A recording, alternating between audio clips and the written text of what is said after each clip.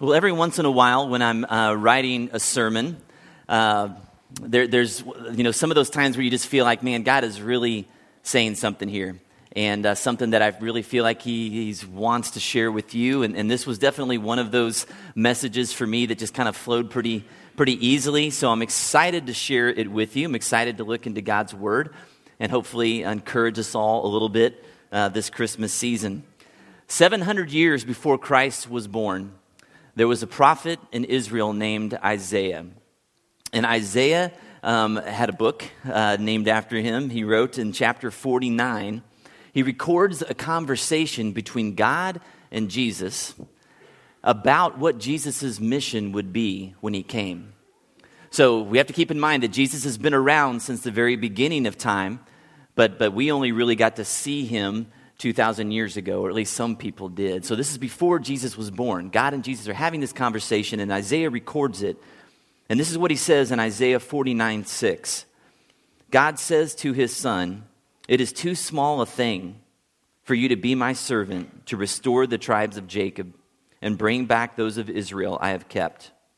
I will also make you a light for the Gentiles, that my salvation may reach to the ends of the earth." So God is speaking to his son, and he's saying, hey, listen, when I send you down there, I've got some really big plans for you. And it's going to go far beyond just the people of Israel. I'm going to use you to bring salvation to every man and woman that I've ever created, to the very ends of the earth. A pretty big vision from a big God. But if we're honest, none of that looked very possible when Jesus arrived as a baby, right? He was born in a cave to a poor teenage couple and really grew up in an insignificant town. His most of his life he spent in a relatively small area of land, what's kind of now modern-day Israel. The 3 years when he was doing his public ministry, he really spent most of that time talking to the people of Israel, healing them. Man, my own kid, come on. Cut me some slack here. Eat your cracker. But during most of his public ministry, he spoke to the people of Israel. He really didn't speak to the Gentiles very much at all. And then, before it seemed like anything truly memorable had been accomplished, the Romans crucified him, leaving behind a very small group of followers who were pretty bewildered and confused about what to do next.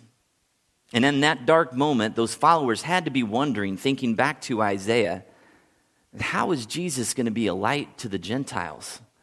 And how is this salvation going to go out to the ends of the earth now? Well, today Christianity is the largest religion in the world. It's estimated that there are 2.2 billion followers of Jesus. At least people who claim to be followers of him. That's about a third of the world's population. So what happened? Well, remember God's promise to Jesus. He said, it's going to be too small of a thing for you to go and just save the Israelites. So if that vision was going to be carried out, there was going to have to be somebody else who was going to carry the torch for Christ. And that primarily began with the Apostle Paul. What we see evidence of in Scripture is that little flicker of light that kind of was the result of Jesus' resurrection. Through the years and the decades and the centuries and now millenniums, grew into an all-consuming fire. If God's vision to bring salvation to the world was going to become a real possibility, he was going to have to enlist some help. And that's where you and I come into the story. 2 Corinthians 5:20 tells us this. Paul says, "We are therefore Christ's ambassadors, as though God were making his appeal through us." And so you and I, if you're a follower of Christ, we are his ambassadors. An ambassador is a representative. Someone goes in the place of the king, the president, whoever, and actually represents him. And so God he says, I'm making my appeal to the world now through you, to the hurting and broken world that I've sent you into, whether you feel like you're up to the task or not. And so in order to fulfill that role, we must remember who God says that we are. A verse that we looked at this past Sunday is in 1 Peter 2:9.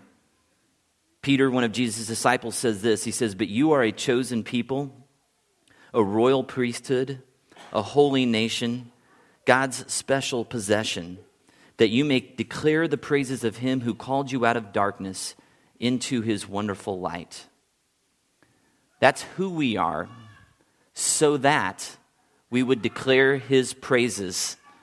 And in that way, knowing who we are and what we've been created to do, then Isaiah 49:6 can become a growing reality, that Christ's salvation through us could reach the very ends of the earth. The Bible tells us that in the book of Acts, this is right after Jesus was resurrected and ascended up into heaven, it says that there were 120 people in Jerusalem that were still kind of on this movement with Christ. Even though they really weren't sure what to do from here, what it was going to look like, 120 people of the thousands and thousands who came to hear Christ. Building a movement from 120 then to 2.2 billion now wasn't too much for God. Because the Bible says that in him all things are possible. But I want to bring this message home to you a little bit more tonight. Maybe some of you hearing that you're a part of God's plan to bring salvation to the very ends of the earth seems a bit too vague, a bit too nebulous, a little hard to get your arms around. But I think God has got something really important that he wants to share with each one of us this Christmas season, especially as we look ahead into the year 2015. So let me ask you a question. What would you like to see happen in your life in the next year? What is it you are hoping to accomplish in your character, or your relationships, or your marriage, or your parenting, or your finances, or your career, or your schooling? And I actually want to give you a few seconds to think of an answer. So I'm going to just stop talking for about 15 seconds, and I want you to think about what is it that you want to see God accomplish in whatever area of your life that pops to your mind tonight. Think about that for a second.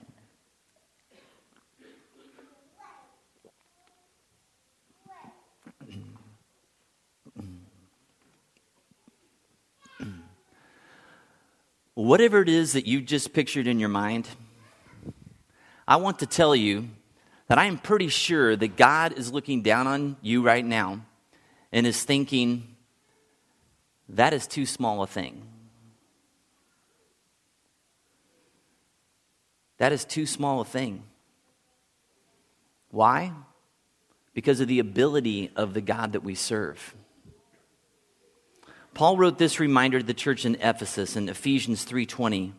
He said this, he said, "Now to him who is able to do immeasurably more than all we ask or imagine, according to the power that is at work within us."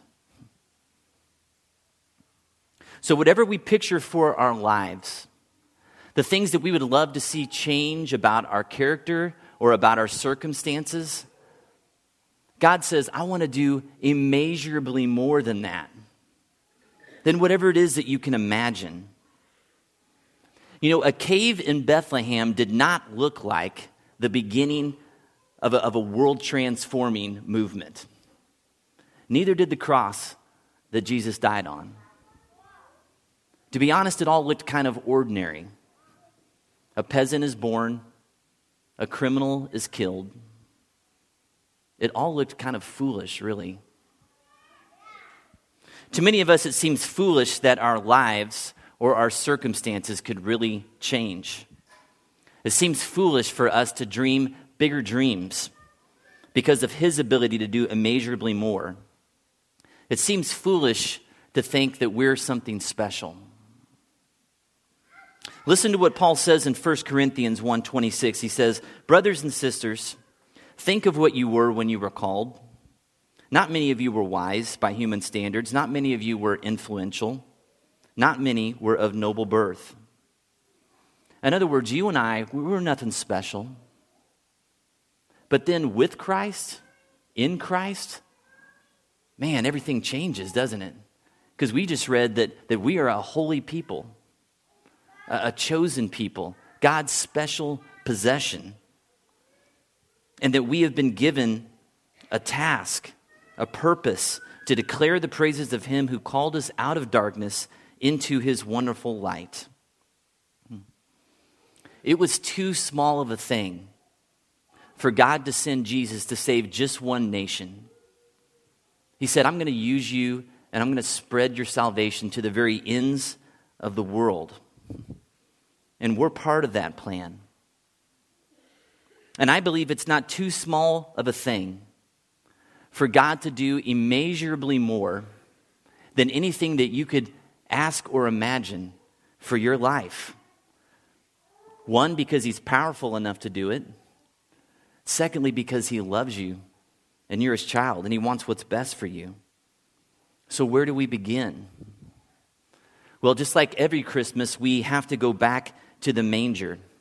And we're reminded of that scene that looked like foolishness in the world's eyes. And that is the key to everything. The God of the universe came near, and the light burst into this dark world, and it rescued us from our spiritual darkness. And that scene reminds us that God uses humble things. He uses simple things. He uses foolish things to accomplish his will in this world. When God revealed his plan to impregnate Mary through the Holy Spirit so that she could be the mother of the Savior of the world, that sounded pretty foolish. But you know what Mary's response to that plan was? From the mouth of a 13, 14, 15-year-old girl, she said, "May it be to me as you have said." May it be to me as you have said. And maybe we need to practice. Maybe we need to practice that statement in our own lives. You know, when God comes down to us and he whispers, "Hey, your dreams are too small of a thing for me. I want to do immeasurably more than you could ever ask or imagine for your life." Maybe we need to get into the habit of saying, "Okay, God, may it be to me as you have said." And with an open and trusting heart, we then watch in anticipation for what God might do. Because you see, that's what Christmas is all about. God taking something that seems ordinary and making it into something amazing for those whose hearts are willing and open to trust and have faith and follow him. Let's pray. Heavenly Father, we thank you for your foolish and amazing plan to become flesh and to come to this world in such a humble way and to move amongst the poor, the hurting, the disenfranchised, the marginalized, and to take those people and to revolutionize and transform this world. And God, you continue to do that, and I pray that our heart's desire would be to continue to be a part of that plan with you. But God, tonight, I really want people to hear that whatever it is we're picturing or dreaming for our life, God, that as you look down on us because of your power and your ability, you're saying, guys, that is too small. Dream bigger than that. Picture something much more amazing for your life than what you're settling for. I have the ability to do it. I have the desire to do it. And when I do it, I'm going to receive the glory for that. And so, Lord, I pray that you would expand our boundaries, that you would give us great faith like Mary to say, God, whatever you say you're going to do, I believe that you can do it. Let's make this a year where we risk big, where we love generously, give generously, and just dream big things for our life, God. Thank you so much for your Son that makes it all possible. We pray these things in Jesus' name. Amen. Would you guys go ahead and stand as we sing a couple more songs to finish up tonight?